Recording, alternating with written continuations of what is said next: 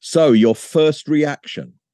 My first reaction is relief, because I was concerned that it might in some way be substandard, because I was quite familiar with Lennon's original demo. I wasn't quite sure how they were going to make that into a really good track that we would all want to listen to, as opposed to one that we're intrigued to listen to. But they've done it. I mean, it succeeds. It's good. It's very good. Yeah, I should say up front, and you may recall this, but when I first heard Free as a Bird, I was a bit disappointed. You were keener on it than I was. I think Ringo's sort of staccato drumming was what stood out at that time. But as I played it, it quickly grew on me, and I absolutely love that track.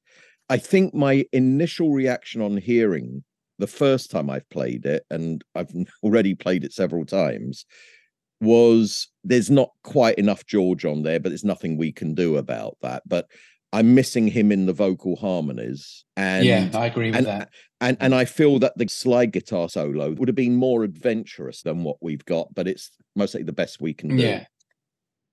Yeah, I think you're right. There isn't enough George on it, but what can be done about that? I mean, I don't know that he was much on the recording from 95. We know that he wasn't in favor of doing it and left the session. And I've read, because I'm only familiar, the same as anybody else, with all the information that's been released, that he is on there playing rhythm guitar. But you don't often hear the rhythm that clearly anyway, because there's a lot going on. So, yeah, George is not on it enough, but what can you do? I mean, the miracle of the technology, that muddy cassette with both initially the vocal locked in with the piano, and also there was an AC electrical current sound running throughout it as well. To now hear it like he's in the proper recording studio and you've got headphones on, is utterly extraordinary. Allan, your initial reaction?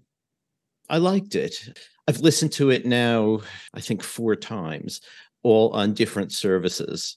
And actually, my response is different to all of them, but it may also come from having heard it more. When I first heard it on Sirius XM, I felt it was, it was kind of emotional to start with.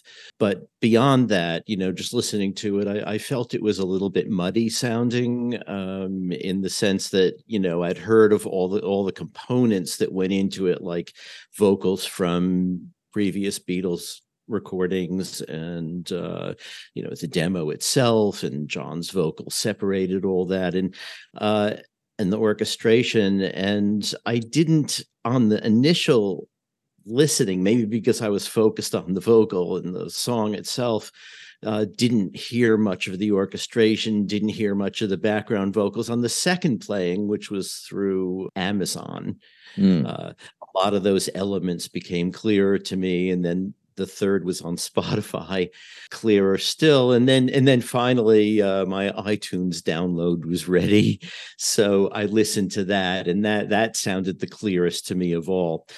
The one criticism that I might still have about the muddiness of the sound, maybe muddiness isn't exactly the right word, but there's a lot going on all the time, and there's never any ebb and flow. It never sort of backs down to a simple texture and builds up again. It just continues building all through, which is okay once you get used to it. But with Free as a Bird and Real Love, there was a little more variety in texture. It did ebb and flow a bit more. So with this, I'm still taking it in.